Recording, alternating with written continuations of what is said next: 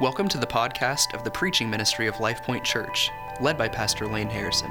We pray this ministry is a blessing for your life. For more information about Life Point, please visit lifepointozark.com. For more information and resources from Pastor Lane, please visit mlaneharrison.com. I want to invite you to take your Bible this morning and open to the book of Ezra. Ezra is in the Old Testament, right after the book of 2 Chronicles. And put a place marker or something there, and then also turn to Jeremiah chapter 29. We'll be there shortly, but we'll begin in Ezra.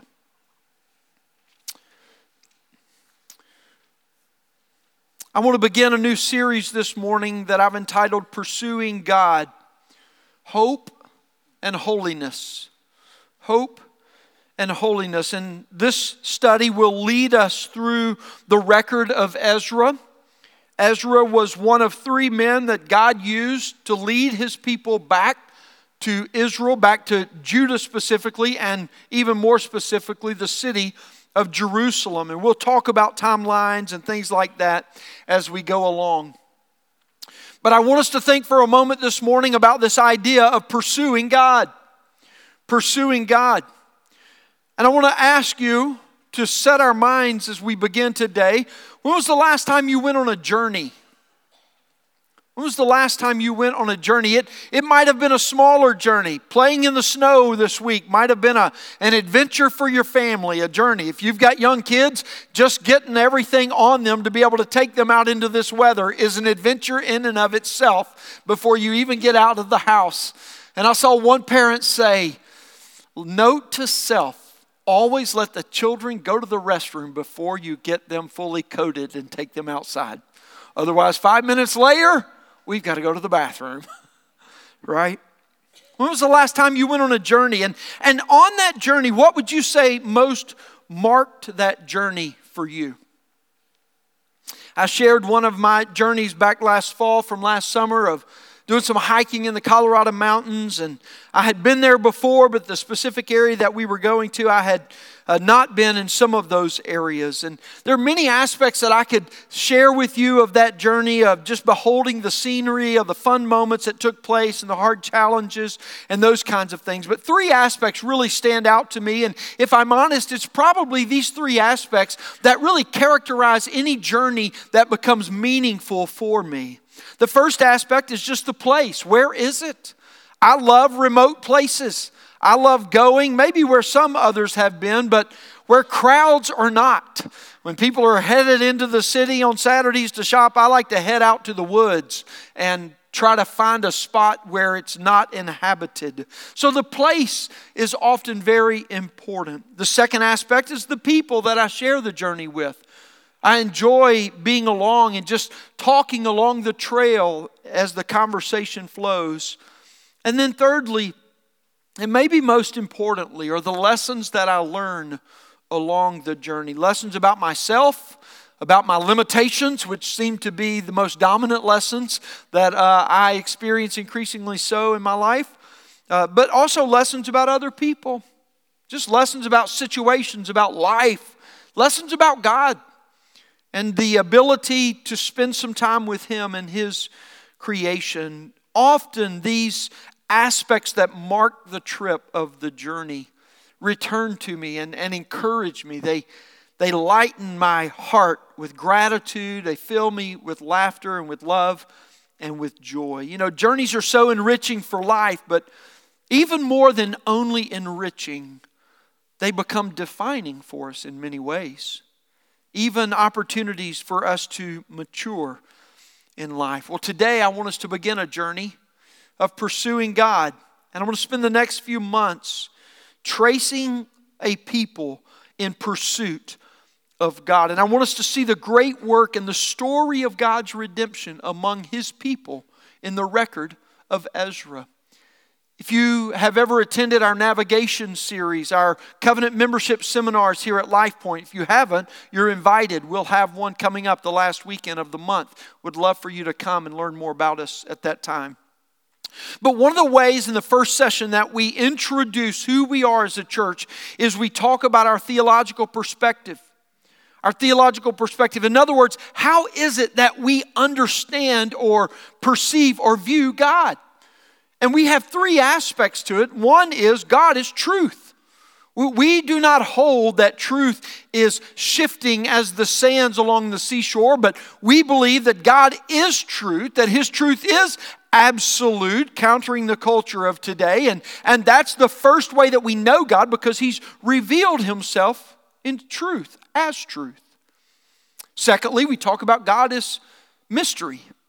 What do we mean by mystery? Well, Deuteronomy 29:29 says, the things that belong to the Lord remain a mystery, but the things that He has given to us are ours to pursue. What is He telling us? It basically says this, that we don't own the box that God lives in. We can understand and comprehend Him as He has revealed Himself to us, but we don't fully grasp the wholeness of God. Not because He doesn't want us to, but because He is revealing Himself in such a way. And the third aspect of our theological perspective we talk about is not only truth, not only mystery, but story. Story. That God is the one who is working and moving in this world, calling people to Himself by faith through the gospel of Jesus Christ to come into a relationship, and through their lives to declare and proclaim His glory across the whole face of the earth. As the prophet Habakkuk says, that the glory of God would cover the face of the earth as the waters cover the sea. And that's why you and I exist, friends. We, upon the date of our physical birth, and then subsequently upon the date of our new birth in Christ, we come into a story that God has always been writing, because He is the author of life.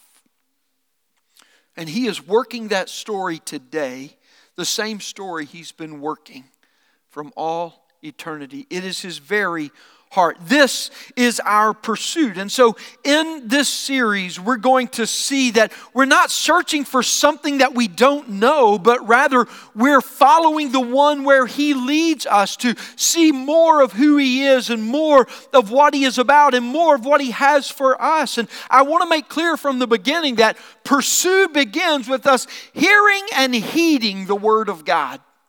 Responding to the Word of God in faith in order to trust and to follow Him in our daily lives. And that means that our lives might be lived for His glory here on the earth, that we might serve as a faithful witness to Him in the name of Jesus Christ, through whom He's revealed Himself, and by the power of the Holy Spirit that He has sent to inhabit us as His people, calling all people on the earth to faith in God by the gospel of Jesus Christ. And so here's where I begin today, to help us understand that God sends forth His Word to lead His people in pursuing Him for His glory as He accomplishes His will on the earth.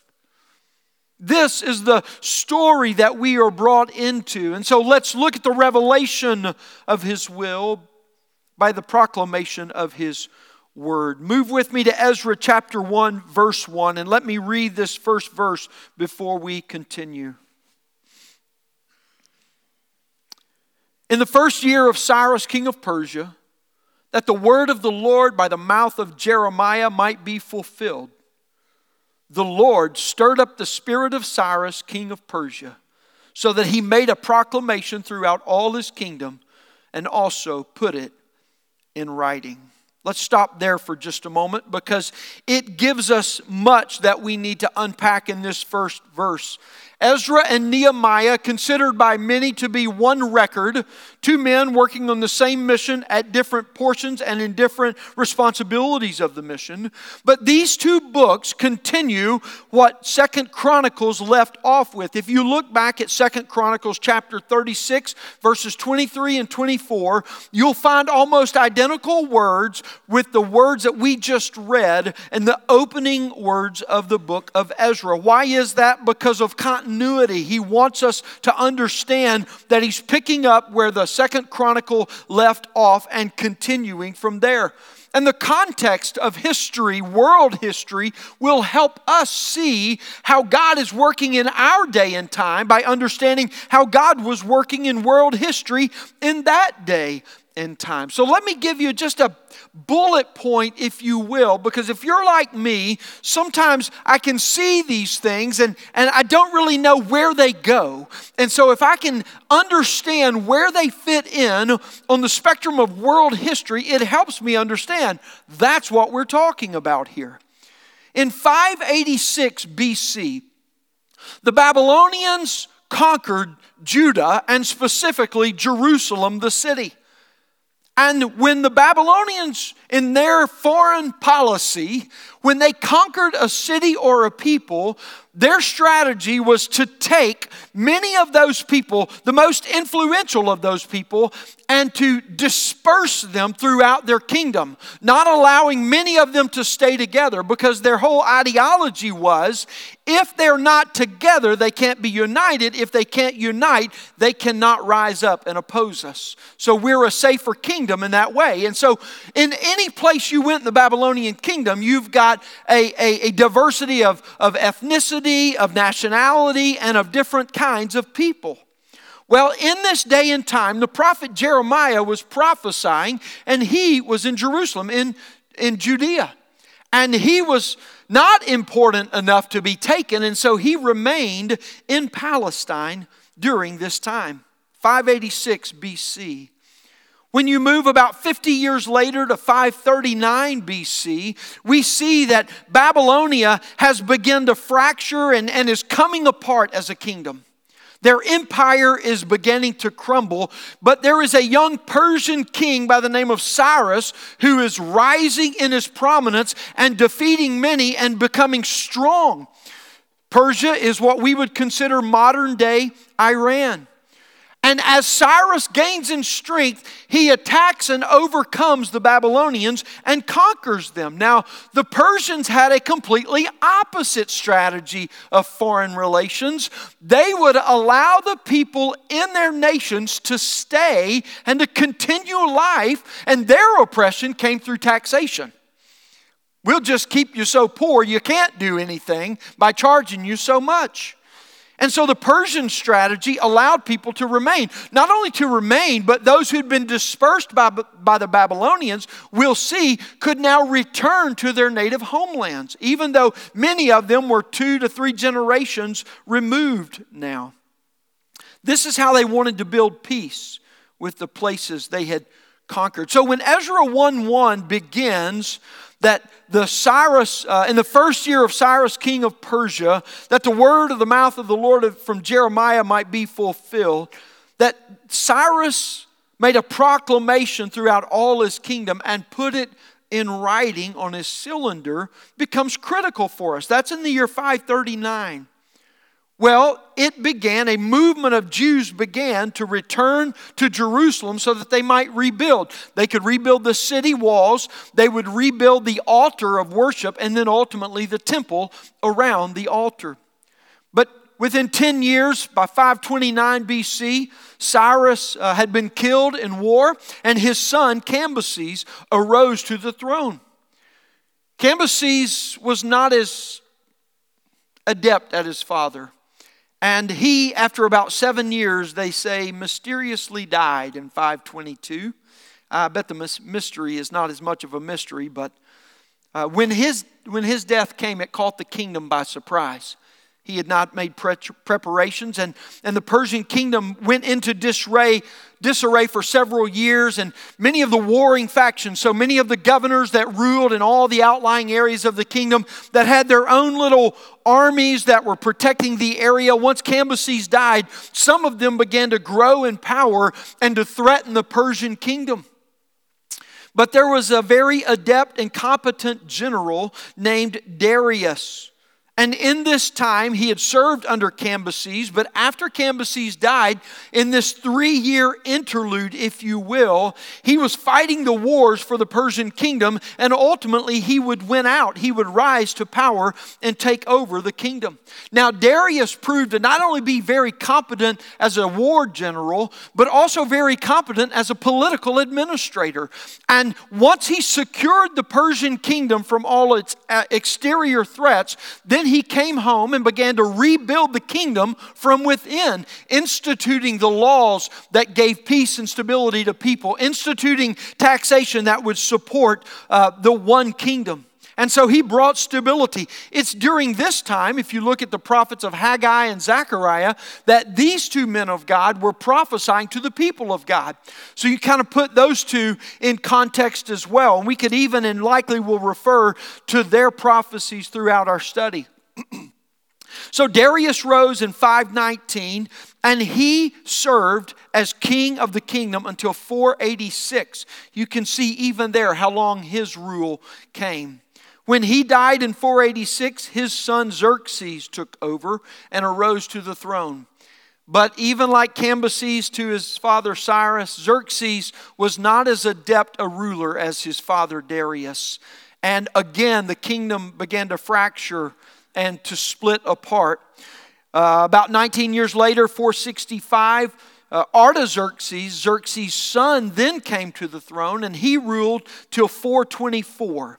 And it was during Artaxerxes' rule from 465 to 424 that Ezra and Nehemiah are moving from where they had been exiled in Babylon, returning and leading the Jewish people, many of them, not all of them, back to Jerusalem to rebuild the city, rebuild the altar, and to rebuild the temple around the altar. You see, context is critical for us because if we're going to understand the message, we have to understand the times that the message was given to and to understand the people that it was given to. So often, I think today, we read the Bible in a vacuum. We read the Bible in the few moments that we give to it in a day's time, and we believe that what takes place, even though it transpired over decades or even centuries in the Scriptures, we want it to transpire in moments and minutes in our own reading. And what happens when we read the Bible in this way is it feeds a sinful propensity for us to define God in our image and put our demands upon Him and to lose sight of His hand that is working out His will in human history. We bring God into our life to make Him what we need Him to be instead of submitting and surrendering our life to Him to use us for His good will and pleasure. And so historical context is critical for us. There's so much for us to glean from Ezra because these are God's people living in the midst of very familiar times to us. They lived in the midst of great political unrest, warring factions, and kingdoms being overthrown and their lives being uprooted because of that. They lived in the time of great economic hardship. As a matter of fact, what many say is that the people from the time of Darius to Xerxes and then from Xerxes to Artaxerxes, the reason the kingdom began to fracture under Xerxes and then ultimately fell apart under Artaxerxes was because of the heavy burden upon the people of taxation. It just crushed them. Because their lascivious living became so expensive, they had to raise the taxes in such a way that it became crushing upon them. And so we see that's the context for what we're looking at. But there was also great civil division. Society was not stable. There were many competing voices that were telling the people how to live, what to do, when to do. So what do you do when all of these things are pressing upon you?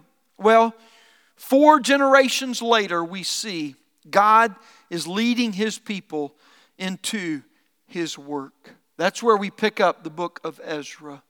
Causes me to stop and ask for just a moment. If you will look at our lives, not just into them, but if you look at our lives as a church even, you ask this: what are we doing to ensure that not just this generation, but the next generation takes the gospel of Jesus Christ and the baton with which they have been handed and carries the leadership of the local church, carries the hope of the world and the gospel of Jesus Christ to the next generation that will follow them. If you do much study and reading through the history books of the Old Testament, here's what you'll learn. That there was a generation that followed God.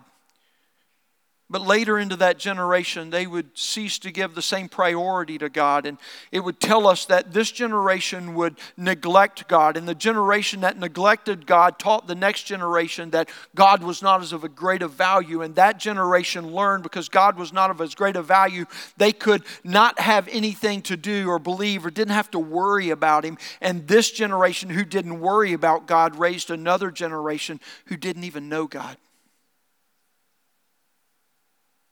Now, I think I just made that into 4 or 5 generations. That was very gracious and generous of me to do that. It's typically probably 2 at most. It causes me to stop and say, what are we as a people doing? Not just for our children, but for our grandchildren and those that we may never see, and our great-grandchildren that come after that, to have a faithful witness to the gospel of Jesus Christ. Friends, I'll tell you, we're giving our life in the leadership of this church to help in every way that we can. But we cannot entrust to the next generation what has been entrusted to you as parents, as grandparents.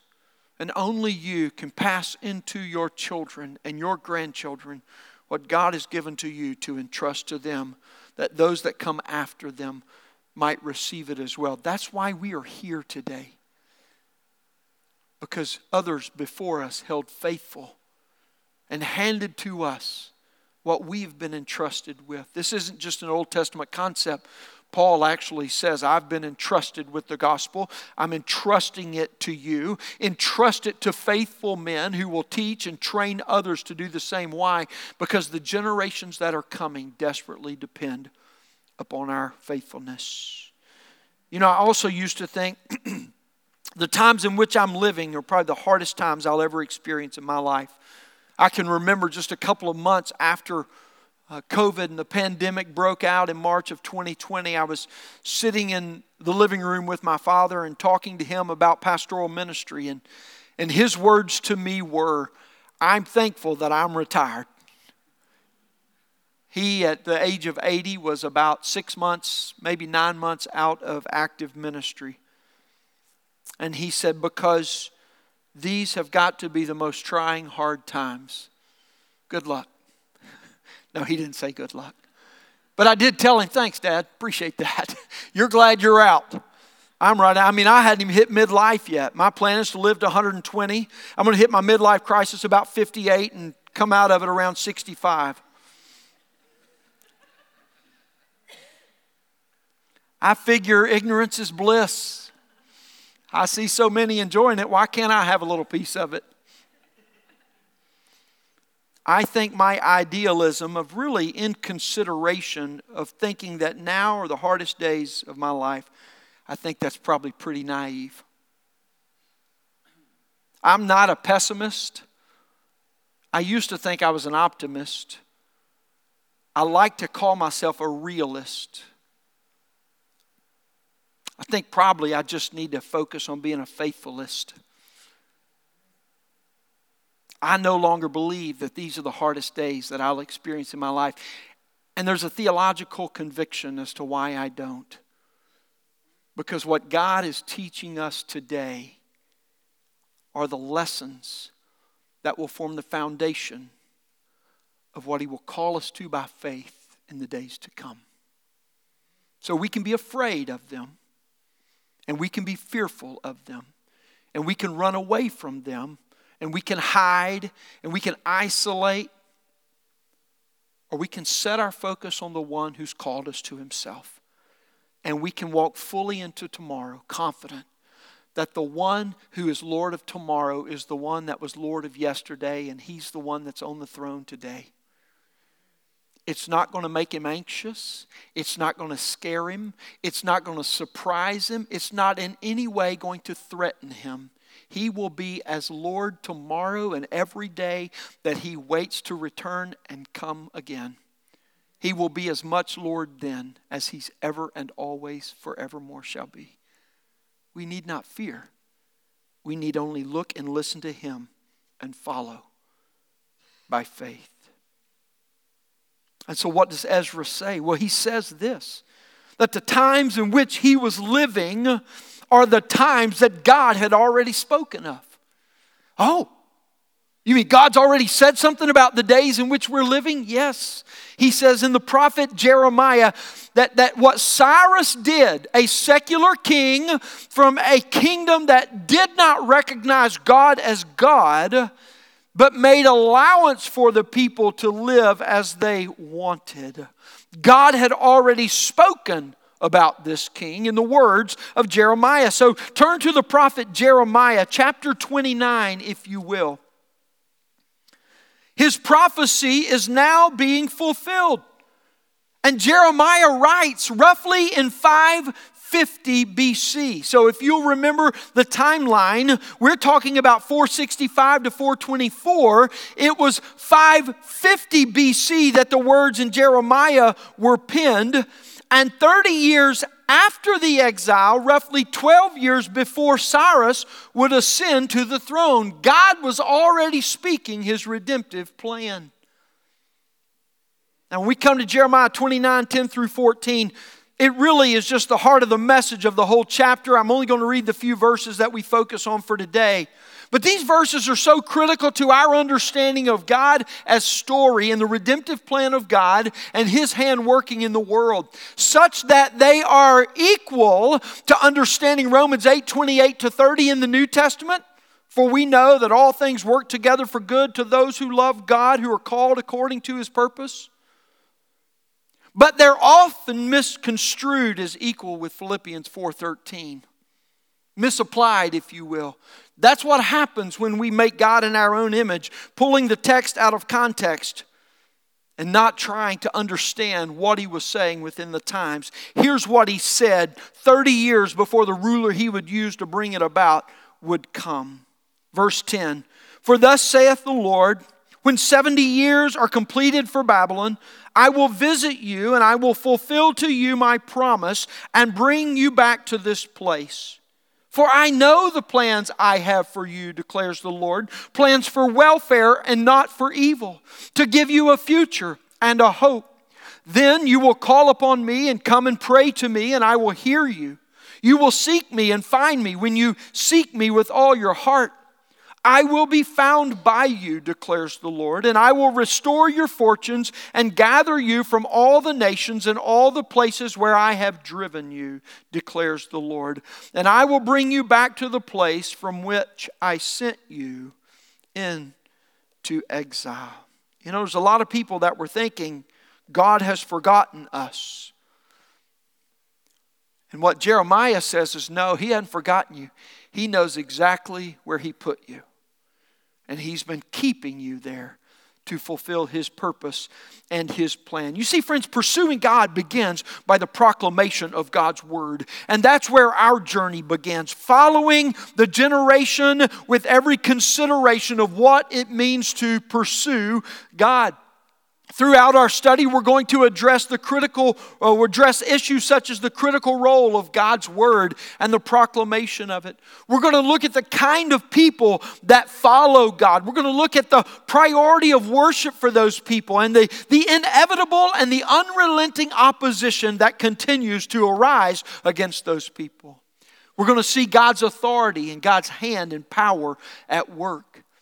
And we're going to come to understand the role of prayer, the role of repentance, the role of spiritual preparation, and the role of obedience for our life, because we see it in the life of God's people, in the Israelites, in Ezra.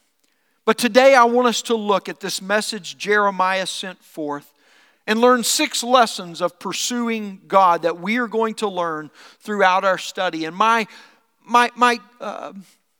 argument for us today is this, that these lessons not only compel us, but they motivate us to pursue God.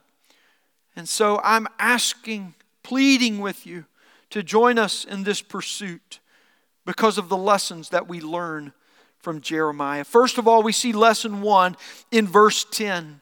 And the lesson is this: when you pursue God, you experience His faithfulness and learn to trust Him.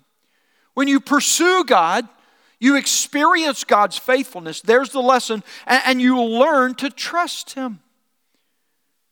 God is faithful and He fulfills His promises. We see this all throughout the Scripture. We're reminded on every page.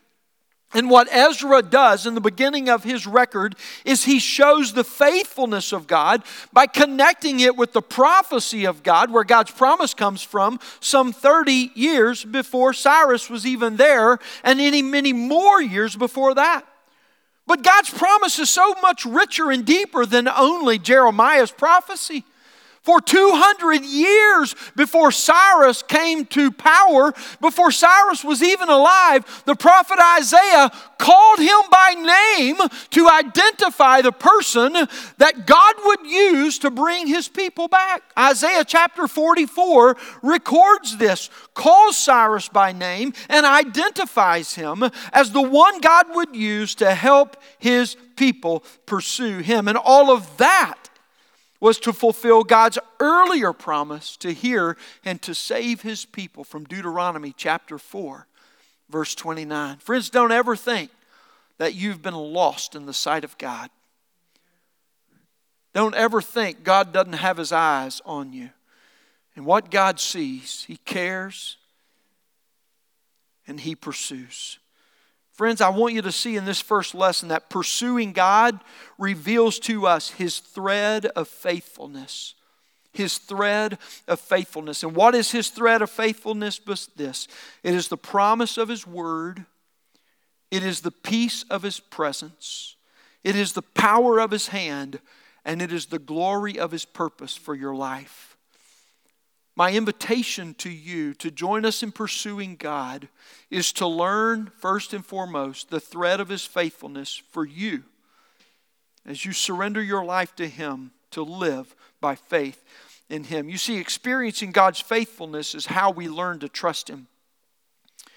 And as we begin to trust God and walk with Him, it changes the way we hope in God. It changes the way we think about Him. It changes the way we obey Him. You see, experiencing God's character, because that's who we come to know, becomes our conviction that establishes our belief. We learn about God, but our knowledge about God translates into our understanding of God.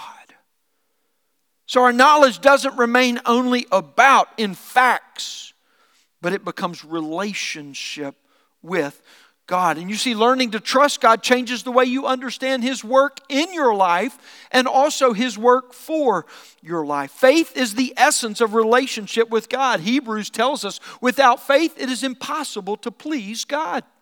It's the very essence of the Christian life. And so we must learn to trust God in our life, in the daily steps of our life. The Proverbs tells us that a man makes his plans, but it is God who orders his steps. So we learn to trust God in the daily steps of life. But in learning to trust God in life, we also learn to trust Him for our lives. You see, you learn to live to pursue God by faith is not simply a matter of giving in. It is a matter of intentional pursuit and trust. Okay, God, I think you're going to win this one anyway, so I'll let you have it. That's not the Christian life. That's not trusting Him as going, can't do anything about it anyway. No, the Christian life is, Lord, my feet have hit the floor today. Today is yours. What you have for me is what I want for me. And whatever I've got on the table, you use what you will and you dispose of the rest. But don't let any moment, don't let any word, don't let any inclination or adoration of the heart, don't let any impulse of the synapses of the gray matter be anything other than praise and faith and obedience to you. Don't waste any of this for all of you. That becomes the conviction that establishes our belief. God leads us, friends. And what we will learn is these were hard times for the Jewish people. But God is not diminished. He is not weakened by hard times. He is not found insufficient.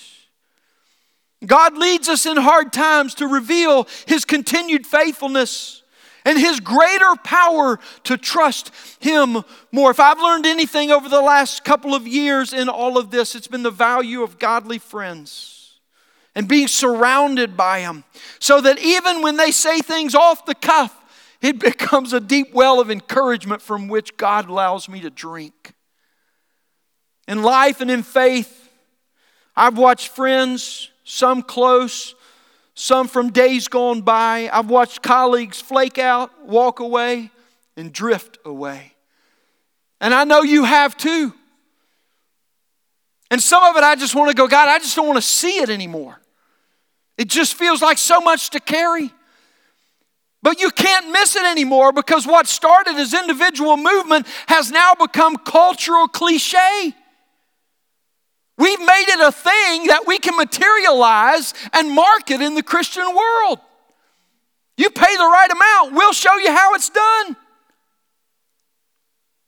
So you can't miss it. And I've had to ask God in all of these things, Lord, grant me grace to discern who it is that I should watch, who it is that I should listen to. Do not let the voices that are not faithful to you continue to influence me.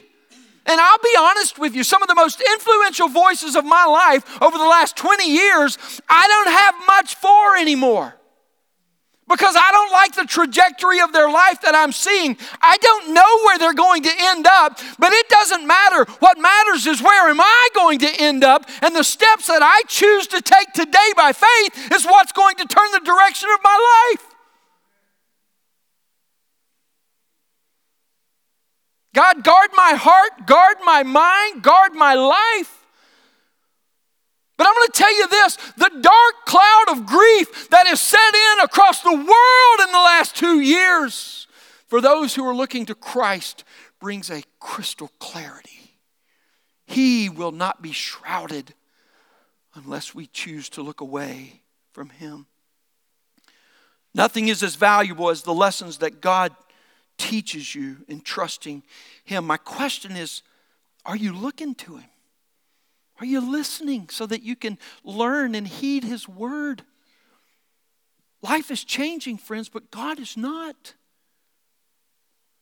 This is the way the world works. This is the way God works. You'll never really know what you have in God. And so often I've heard this finished in this way: until God is all you have. There's an element of that I like, but that's not the whole of it. That's true. Because when you say God is all I have, I can hold to Him, and actually that's only a very insufficient partial truth, because as we're learning in today's world, so many just simply are choosing not to hold to God anymore. But what if it said this? You'll never really know what you have in God until God has your whole life. And when there's less self in you and more Christ in you, you'll really begin to just see the beginning of the true treasure that God is for you. Pursuing God brings moments that test us and threaten us, and each one as an experience of His great faithfulness to trust Him more. Lesson number 2. I'm going to have to move through these quickly, so stay with me. Lesson 2, you can trust God's plan and purpose even though you may not understand His path to fulfill it. Verse 11, you can trust God's plan and purpose even though you may not understand His path to fulfill it. I know the plans I have for you, declares the Lord. What God doesn't say is, I know the plans you have for you. And that's typically how we start our prayer life. God, I need to tell you about some things I'm going to need you to pull off today. They're too far down my priority and task list for me to worry with them, but I'm going to need you to come through. God says, I know the plans I have for you. And they are plans for welfare and not for evil. That word welfare is not used here in the text the way that it is used so commonly in our world today, just barely getting by but in deep need, insufficiently provided for. No, God's welfare is abundant provision with overflowing blessing. That's what it means here. Not for evil, but to give you a future and a hope. So let me begin this lesson with this question. Is it enough for God to know His plan for you, or do you demand He show it to you before you commit to pursue Him? God, I need you to lay it all on the table, because I'm going to pick and choose a little bit here. I'm going to rearrange the priorities and see what it is. Let me ask you this. This might be a little more appropriately applied for us. Would you say that your life is a series of unplanned, circumstantial, random happenstances stringed together by your decisions? Very few, I think, today would actually admit that. I mean, we live in a day with a plethora of people ready to coach us in what we need to know and what we need to do and how we need to go about doing it. So we probably would say, no, I wouldn't say that. But before you answer in some way that says, no, I'm intentional, every day is strategically approached, man, I'm going to go after, let's go, let's get this, blah, blah, blah, blah. And all the other little slap the door frames as you leave the house kind of cliches. Or the gym if you choose to go there. Here's what I'm asking. I'm asking, where is God in your daily life? Is He watching over you in your perspective as you walk your own way? Or is He the one leading you? Is God the one lording over your life? Just makes us a little uncomfortable to say it that way, doesn't it? You see, essential to Christian discipleship, according to Luke chapter 9, verse 23, when Jesus says, if any man would come after me, he must deny himself. Death to self is the first critical pathway step to following Jesus. You see, when you die to self, it's not only in each situation or decision, it is death to self in the big vision and purpose for your life as well, in the way God wants to use you. You see, trusting God's plan is not about a simple matter of because it works. Well, God, I'm going to go your way. It seems like that's the best option. Seems like that's what's going to be the best for me. No, it's because He purposes your life by His will. Listen to me, friends. Everything that God commands of you, many of the things that God leads you in are not going to make sense in your perspective in this world. Because they are not driven by the glories of this world. They're not going to bring the immediate return of this world, because you're not living for this world. And just because things don't make sense in your worldly perspective doesn't mean they can't work in the world. Everything in eternity works in this world. Nothing of this world works for eternity. Don't get the order wrong. Or will you surrender to be led by the presence of the Holy Spirit to live the eternal life that God has given to you here and now? You see, one major point of die to self begins with our death to self-centeredness.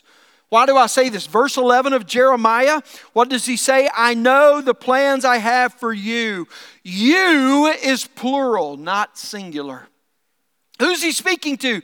He's speaking to his people, not just each individual person. Listen to me, Christian. God's plan includes you and it is for you, but be very careful you're not deceived to solely think that it is only about you or even that it begins with you. God's plan for redemption and His glory begins with Him. And if you make you all about you, you miss the point. Your life is to be lived inextricably joined in community and fellowship with other Christians, not just to get your social calendar right, but to bring the glory of God's redemption in the person of Jesus Christ as a faithful testimony to a world that is desperately dying to hear about Him. And I would argue you'll never fully understand God's plan for your life outside of that community and fellowship as well. See, God designed His will to be made known among His people.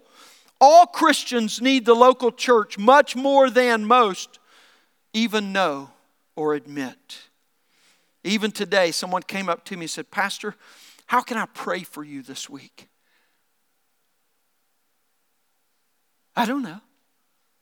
That's the last question I thought about today. All I've thought about this morning is what I'm going to do and what's got to get done before y'all show up. And what has to happen because you're here and what needs to happen after you're gone and how we get ready to start Monday morning doing it all over again. I haven't taken time long enough to answer a question that is so deep and complex and confounding of my mind. I have no idea what I need you to pray for today. You probably should start there. Lord, make him aware that whether he shows up today or not, this whole thing can still carry on. Pursuing God is not simply what we do in life, but for our whole life for his glory. Lesson number 3, verse 12. When you pursue God, you respond to what he initiates. It doesn't begin with us. Verse 12, when you call upon me and come and pray to me, I will hear you. Why? Because he's the one that sent his word forth in invitation for you to respond in pursuit. God's pursuit of us enables us to pursue him. That's why verse 12 begins with the word what? Then. It happens after what has already initiated. God's word proclaimed today is his invitation for each of you to respond in faith. The question remains, will you? Will you? Lesson 4 from verses 13 and 14. When we pursue God, he brings us to a place to meet him. Verse 13, you will seek me and find me when you seek me with all of your heart. Why? Because seeking and finding is not about something that is hidden or lost, but it is about the one who is waiting and calling. You see that? You got to change your understanding of God. He got here before you did today. And where he's calling you, he's already waiting on you to respond and to come. One great challenge to spiritual growth in our life is this, is to believe that what you want to know about God and that you want to know God is not as great as God's desire to know you and to be with you.